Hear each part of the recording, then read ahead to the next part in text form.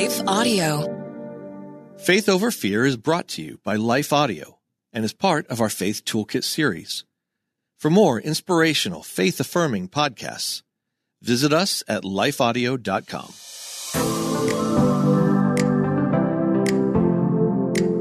Hello, welcome to the Faith Over Fear podcast, where we discuss powerful truths to counter anxiety and fear, big and small.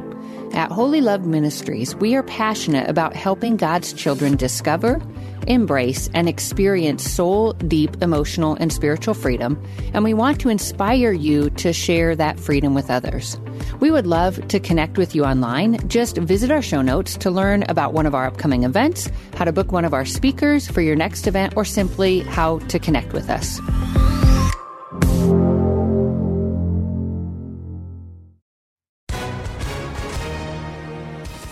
Hi, everyone. If you've been injured in an accident that was not your fault, listen up. We have legal professionals standing by to answer your questions for free. Call now and find out if you have a case and how much it's potentially worth. Call 800-497-4410. I'm here with spokesman John Wolf. So, John, tell everyone listening who should call right now. Well, Maria, first off, thank you for having me here. It's always nice to answer the listeners' questions.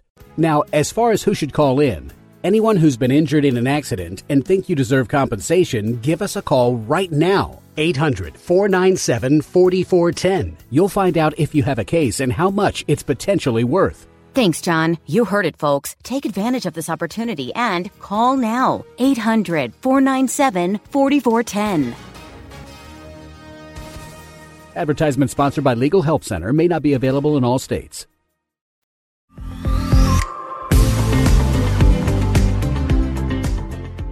I'm Jennifer Slattery, and I know how messy and painful relationships can be. We've all experienced the hurt of rejection and betrayal, and we've probably at some point received the message, if not from our family of origin, then from our culture, that needing others makes us weak or needy. And independent living reveals courage and strength, but this is one of the most destructive, defeating, and enslaving lies we can develop. One that, when bought into, leads to incredible vulnerability, increased weakness, and often increased fear and anxiety. The truth is, God designed us to experience deep, healthy, interdependent relationships with others, especially with other Christ followers, which means we won't and we absolutely cannot experience the full life Christ promised, the joy, the peace, the soul-deep freedom that he promised, living independently. We're best able to fight our anxieties and fears when we remain connected to one another in healthy and interdependent relationships. And before I get too far, I wanted to issue two invitations. First, for those of you who feel isolated, unseen, and unknown in your current struggles, and who would love to find a safe place where you can receive encouragement and support, I want to invite you to join Holy Love's private support group on Facebook. It's the Faith Over Fear group, and I'll share a link to the group in our show notes. And I also want to invite those of you who have the gift of compassion and hospitality, who have a heart for inclusion, to join Holy Love's volunteer online engagement team, where God will use you to speak love and grace and hope into the lives of others. And as this is an online community, you can serve from home and on your schedule. So contact me through the Holy Loved website, which we'll link to in the show notes to learn more. Today, Holy Love's Michelle Lazurek is joining us to talk about the faith and the courage-bolstering power found through interconnected living. Michelle, I am really looking forward to our conversation.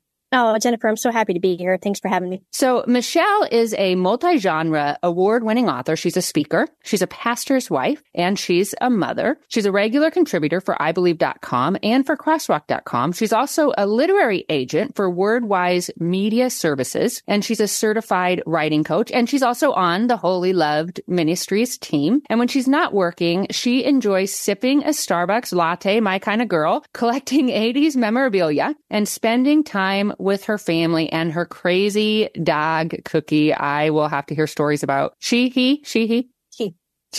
Stories about her at some point, because she sounds fun. For more info, please visit her website, michellelazurek.com. So that's Lazurek. And of course, we're going to put that in our show notes. Now, Michelle, I know from past conversations I've had with you, when you went through a really challenging period, your community, the people around you, really played a big role in helping you get through that. Yeah, my local church body really was the hands and feet of Jesus during just a really tough season in my life. So the year 2020 was probably one of the most difficult of my life, and not just because of COVID. I have always struggled with anxiety, even as a kid. Came from what I would probably say was a controlling home. I had parents that were very micromanaging in terms of their parenting style. And so I often walked on eggshells when it came to just my daily interactions with them. I kind of never knew where I stood. And sometimes when some small, minor thing would happen, it would explode into this much larger altercation. And so it caused me a lot of anxiety, which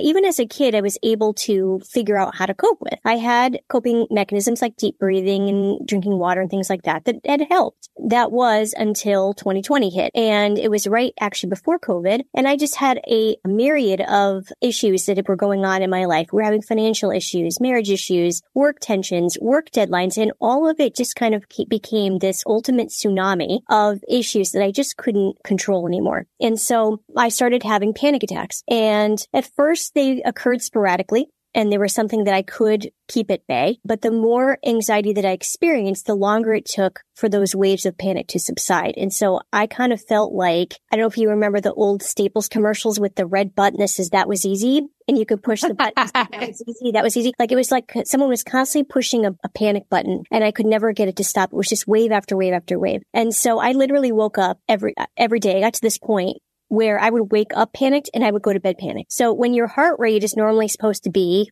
80s or 90s, probably, maybe lower than that, from that kind of sleep position, I would lay in bed. And I remember one night specifically laying in bed with my iWatch on. And the iWatch has an app on it where you can track your heart rate. And I'm feeling my heart beating out of my chest, and my resting heart rate is like 129, wow, 140. Like this is like heart attack range. So I knew at that point, I was like, I can't go on like this anymore. So I realized that I was having kind of those same patterns of anxiety that I'd had as a kid. And I reached out to a local counselor, and he was very good at helping me with some more coping strategies, giving me assignments to kind of help process through, some of the issues that I was having, plus some of the work-related deadlines, things like that. But the anxiety by that point had gotten so bad that I stopped functioning normally. I couldn't focus on anything. I wasn't sleeping. I wasn't eating. I was dropping weight like crazy. And I just kind of knew I was at the end of myself. I don't think there's any point in my life where I had felt like that before.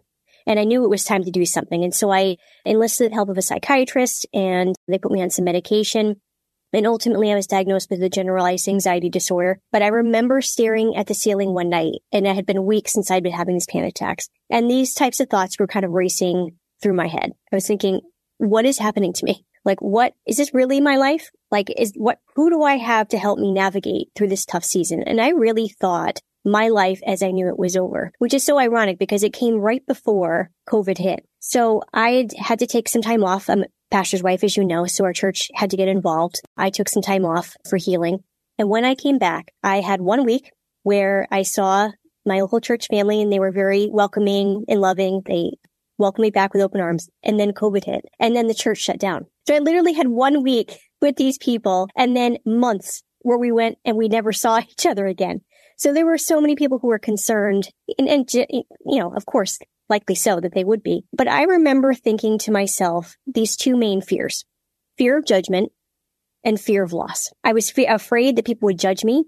I was afraid that they would ridicule me because of what I had gone through. I was afraid that I would never operate in my church as I once had, being the leader of a lot of different ministries. What I found, though, as I was embraced by my local church family, instead of that judgment, instead of that ridicule, was God's grace and mercy. And I am so grateful to them. I know God handpicked me to be in that particular congregation at that particular season, because there were so many people who just were so welcoming. The cards that I'd gotten, the texts that I'd gotten, the flowers, the gifts when they found out that I was ill, they flooded my house with them during the time of COVID. And when I came back and everyone embraced me, I couldn't believe the stories of people who had either A, had been through it themselves, or B, had loved ones who had been through it. And it really made me feel like I wasn't alone. And even though I kind of, in this sense, had to lose myself, I guess, through all of that and kind of navigating through this time of loss of this new normal. And I think we all kind of went through that through COVID, but mine, of course, was compounded because I had this issue. And of course, the fear of that judgment that people were going to look at me differently or they weren't going to trust me. And we had the vast majority of people in our church who were really understanding because they'd either been through it themselves or knew people who had been through it. And so I just was so grateful. The community of the body of believers is so indelible to people, especially in times of great fear, for sure. That is a really beautiful story. And there's actually so much I want to kind of I think we could talk about. The one thing I think is beautiful, you and I didn't know each other then. Nope. And I don't know if you knew about Holy Loved Ministries at that point. No. Nope. Or this podcast. Nope. And it's almost... This came in a great time of healing for me. So when I heard about it, I was like, I think that was man-made for me.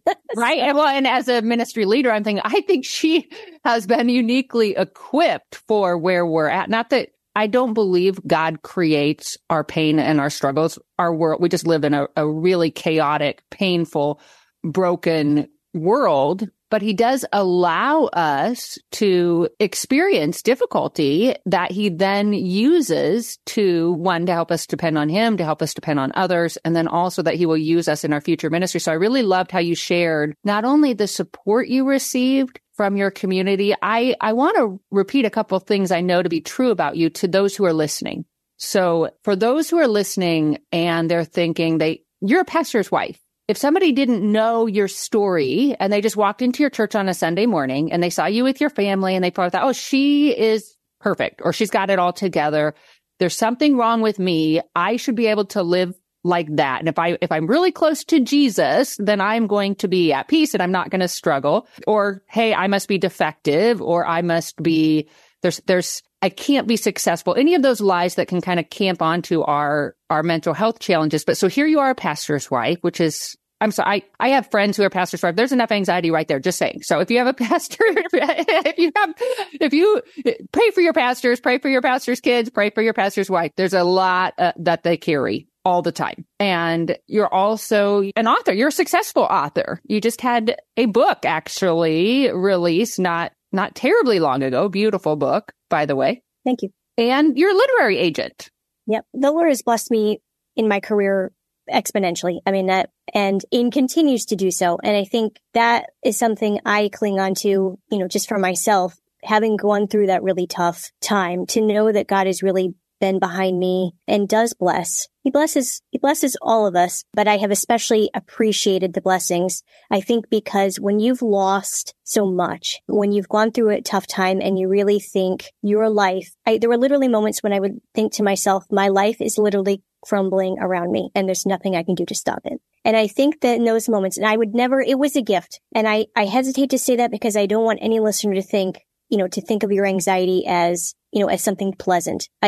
No one understands that feeling better than I do. But it was a gift in the sense that I'm not the same person as I was before COVID. And I'm happy for that. And God does take our greatest times of pain and loss and hurt, and he redeems it because he's a God of redemption. And I think that when he takes those times, those really, really rock bottom moments of our lives where we think there's no way that God can redeem this ever, he takes it and he gives us back 10 times what we once had because we're willing to give up part of ourselves. And that's what for me, during that time of COVID, when the church was shut down, I was away from people and I didn't have to be on, quote unquote, as the pastor's wife. I got to be myself. And I think I understood Jesus in a new way. And I know that sounds simplistic, but I really did understand God differently and more intimately because of what I had been through. Because when he strips away all of the stuff that you have, all the popularity, all the possessions, all the performance, all the stuff, and it's just you and him,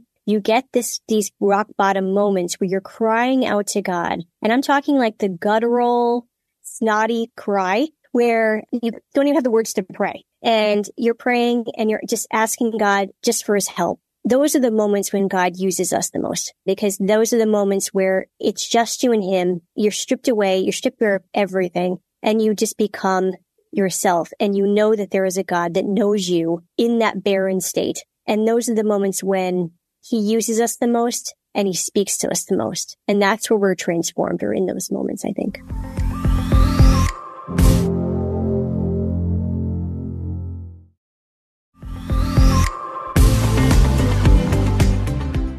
Yeah. I also like it. This is a little bit of an aside from our topic today, so I don't want to go too far.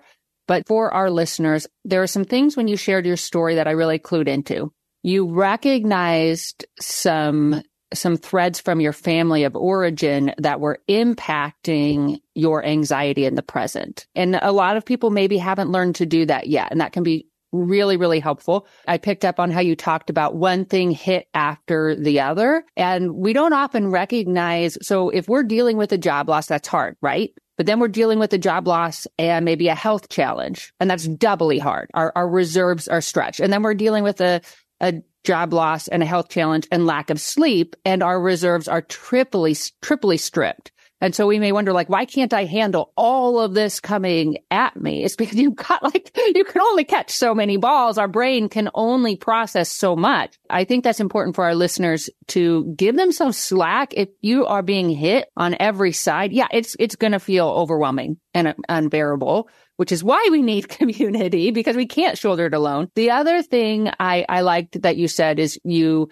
recognized patterns of you're saying, okay, I've grown in my healing journey enough that I've learned how to find coping mechanisms, but I'm recognizing these patterns that are saying, okay, I need a little additional help. I think that's very healthy as well. And then super healthy, you sought help when you needed it. And so all of those things, just to reiterate to our listeners, those can be really helpful in our own journeys. I wonder, so when you were talking about how the community came alongside you. And I'm thinking of like long-term freedom and how God a lot of times will heal the wounds that lead to the anxiety.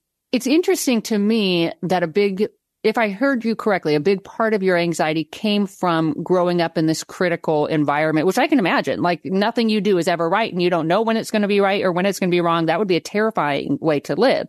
And I can see how you could easily, without even knowing it, bring it into all of your adult relationships and interactions, especially as a pastor's wife, because sometimes, frankly, people put that expectation on you because you serve people who are maybe immature in their faith and spirituality. Was there some sense of healing to some of those deep soul wounds as a child when your community came at you with such grace when you were in a place of weakness? Yeah. So I guess one of the best resources I've ever read when it comes to this idea of kind of soul care is a gentleman by the name of Rob Broomer. And he's a pastor for 25 years, now speaks, both in the States and internationally. And he has a book called Soul Care. And in it, he talks about different areas of our lives that we can work through to help get our souls healthy. And he talks about things like, past traumas, childhood things, wounds, fears. And I've gone through that book at least 2 or 3 times now. And it's one of the best resources I have found that has helped me kind of heal through some of those things. And one of the exercises that he asks us to do is he asks us to pray and ask God to show you where the Holy Spirit was in a moment where you first felt this large wound in your life. You had this issue where someone hurt you. Recall the memory of it. And then ask the Holy Spirit where he was, or ask Jesus where he was in that moment. And I had never really thought about that at all when it came to soul stuff. We always think that they're compartmentalized, like once you're saved, all that stuff is covered and we never have to think about it again. But for me, those things were very intermingled. And I was carrying a lot of those things from my childhood that I had never really dealt with into my adult life. And that really does skew your worldview in terms of how you see yourself in God and the world. And so when I was going through that exercise of deep wounds, one of the memories that came up was when I was 12 years old and I was graduating. It's like 12, 13. And I was graduating from 8th grade and we were getting ready to graduate, go on to high school. And I'd always been really good at school. I had to work hard, got A's and B's, but I had to work hard at it. And it was coming time for them to announce salutatorian and valedictorian. And I had a pretty good shot, or so I thought, of getting one of these things. Now, we had someone in our class who pretty much slept, and bred A's. So we knew she was kind of in the lock for valedictorian. But salutatorian was still up for grabs. And I thought, I've done pretty well. I had many people in the class. It was a small classroom. And people thought, yeah, she probably has this. So in my mind, I'm thinking, I got this, So we're walking over. It was a Catholic school, actually. We went over to the Catholic church because that's where we're going to have graduation. We were getting ready to practice for the kind of coming in and the commencement and all that stuff. So we go in and we all sit down in the first 2 rows of pews, and the principal gets up to the microphone and she announces who these people are. And of course, for valedictorian, this girl named Amy, of course, we all knew that she was going to have this. And she goes to announce the name of salutatorian, and it wasn't my name. And there was only 24 people in my class, 12 boys and 12 girls. And it was this collective gasp from all other 23 people. I'm sitting on the very end and I'm staring at the principal. And it was like this whole, and then all these heads turned and stared at me. And I'm just kind of staring there. I don't know what to do. And I'm embarrassed, of course, because I feel like, thought I had this thing. When everyone's looking at, no 12-year-old girl wants everyone in the class looking at them, right? Yeah, no, that's definitely on the top 10 list of no-nos for sure. So, so that we got done, we practiced and everything. I held it together. I want to cry, right? I just want to bust out. So I go back to school, I get my stuff, and my mom's waiting for me, and I grabbing all my things, and I'm trying to run out the front door. And right before I get there, the girl who got the salutatorian, she caught my eye. She was standing there and she says something to the effect of, I'm sorry, Michelle, I really thought you had it or something. And I lost it. I go blubbering out the front door. I'm so embarrassed. And I get home, I get into the car and explain the situation to my mom. And instead of her consoling me and saying, that's okay, we still love you, you tried your best, she berated me for the whole trip. I'm so sorry. And then when I got home, my father, who normally I was kind of daddy's girl. So he was pretty much the one who kind of protected me in fights and all kind of things, And when I told him, he chimes in and kind of berates me for this long period of time. And I'm weeping my eyes out. And God showed me when I'm in the Soul Care Conference, that is the moment when I called myself stupid for the very first time. Wow. Never stopped calling myself stupid after that. And when you see yourself through that lens of people being smart or dumb, inferior, superior, it will definitely change how much you love yourself and how much you love other people. And so that was the moment that God wanted to heal in my life when I went to that Soul Care Conference and worked through that deep issue. So all that to say, when you asked me about soul wounds, yeah, I definitely, it's still a tape that plays in my head. It's still something I call myself sometimes when I make a dumb mistake or something. But I have had to learn.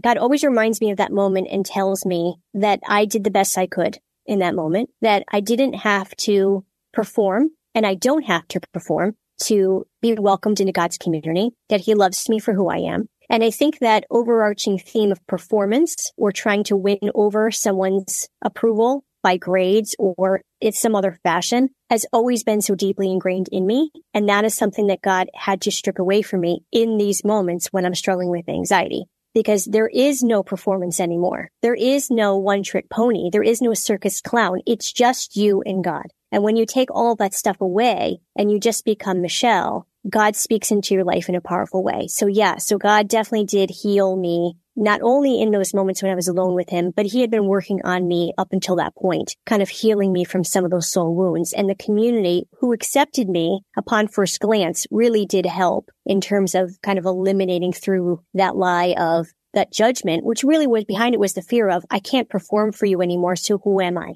And that's a big question for anyone to be asking, let alone a pastor's wife who is kind of on display every week at her church. So God had been working through me quite a bit and had been working through me up until that point. And I just love hearing the story of how your church came together. And it reminds me of, there's a section in scripture so this is when, not terribly long after Jesus had died, rose again, and then ascended to the Father. And it tells us that the community of believers, Christ followers, that they got together and that they ate together and they shared their property with one another. If anybody had a need, they would sell something off and support one another. And when I think about now, at that point in history, intense persecution hadn't really ramped up. We don't see that until like Acts chapter 8. We do know that intense persecution was coming, but if I had been in that place, in that world, and I'm following this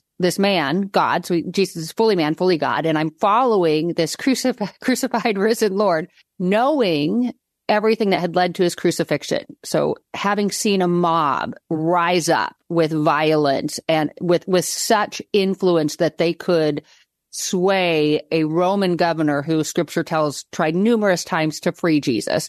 And if I knew and I'd watched the religious leaders stir up this mob and create this massive, where basically it led to the crucifixion, the beating and the crucifixion of Christ, I wouldn't feel all that secure, not just following Jesus, but going against anything that was even remotely that could get anyone upset. And we also know they had, because they're human, and sometimes we forget this, they had the normal concerns of job loss, financial difficulty, relational stress, maybe health challenges. And that's why I find that section of scripture, I feel like it was probably imperative to their well-being, to their even being able to function with any faith and courage and confidence. And I actually say we can have faith and anxiety intermixed, but just the support I think that they probably gained from one another. Yeah. I love what you're referring to. You're thinking about the book of Acts in chapter 2. And I think that's one of my favorite books of the Bible. And chapter 2, I think, is my favorite passage because it's such a radical example. The church was such this overarching presence in people's lives during a time of great chaos. And yeah, they didn't have the intense persecution like they did in chapter 8, but it was coming. And people already knew they were on people's radars. And if they were going to do that to Jesus, what would happen to them? So that at the very least, they were asking these questions themselves and kind of hoping, if I just band together with these other people, maybe I'll be okay. And I love that model, the example of what Acts 2 does for Christians.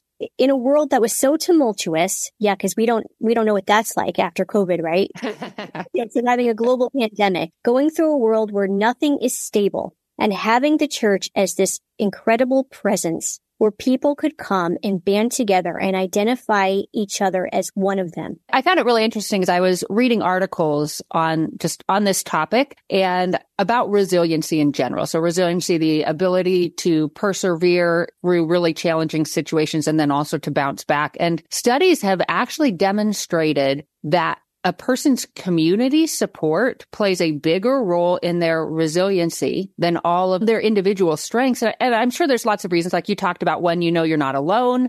And so if you have a need, then you might still worry about your job loss, but at least you have one less fear kind of taken off your plate. And also we know joy increases resiliency and it greatly helps counter depression and anxiety, and relationships can be a source of joy and love and trust and healing. And God often loves us and speaks to us and encourages us through others. So I think that's a really beautiful story and a beautiful example of the type of relationships God wants to lead us forward. And I'd like to end on that note. I know some of you, first, I want to acknowledge those who live in areas where they don't have a local church. And I want to acknowledge that's really hard, or a Bible-believing local church. And I know some of you, that's the case. I'm going to encourage you to pray that God helps you find Christ followers who you can maybe meet in your living room, or you can meet at a park, or wherever you can find to build that community. And for the others, really, we all can be praying for that. And if we're in a situation that feels unhealthy, that maybe isn't the type of community that we know God is calling us to, then I just encourage you to pray on that as well. Seek a counselor to help you navigate that. Is my perspective correct? What part of my own woundedness is impacting how I'm seeing this? Are there ways I can seek out healthier relationships? And I especially, Michelle, I just love your story and how you tie in how God has helped you in your journey, and then also how he helped these people in the book of Acts throughout history. Yeah, I've understood, especially going through this tough time, I have understood the Acts 2 passage probably more deeply than I ever have. I always loved it, but I especially loved it because I saw glimpses of that during that time. And like I said, when you're at rock bottom, when you feel like you have nothing left, and there's people who are not your relations, they're not your relatives, come up to you and just embrace you and say, welcome back. We've missed you. We love you. What can I do to help you? That you will understand true community, because that really are the people who are really sacrificing their own fear of rejection, their own fear of judgment. True. It's two ways. And even if you're the most extroverted, loving person in the world, there still is always that risk of rejection that other person's going to say, oh, no, thanks, or not want to hug or not do something, and it will cause you that embarrassment and that fear.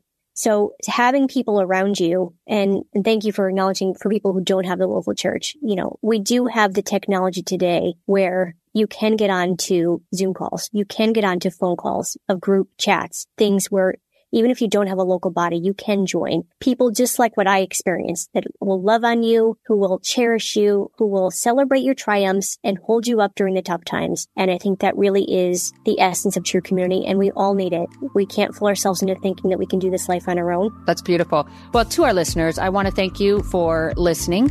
I hope this gave you some encouragement to begin praying for that type of community, taking some risks and finding that and learning to lean on those that God does bring into your life as well, and being that for someone else. If you haven't already done so, I encourage you to subscribe to this podcast, and then you won't miss a single episode. And we would love it if you would rate it. That encourages our team and it helps others to find it as well. Until next time, may you live as one who truly has been set free. Faith Over Fear is a production of Life Audio and Salem Media. If you liked what you heard today, please take a second to rate and review this podcast in your favorite podcast app so that more listeners like you can find the show. For more faith-filled, inspirational podcasts, visit us at lifeaudio.com.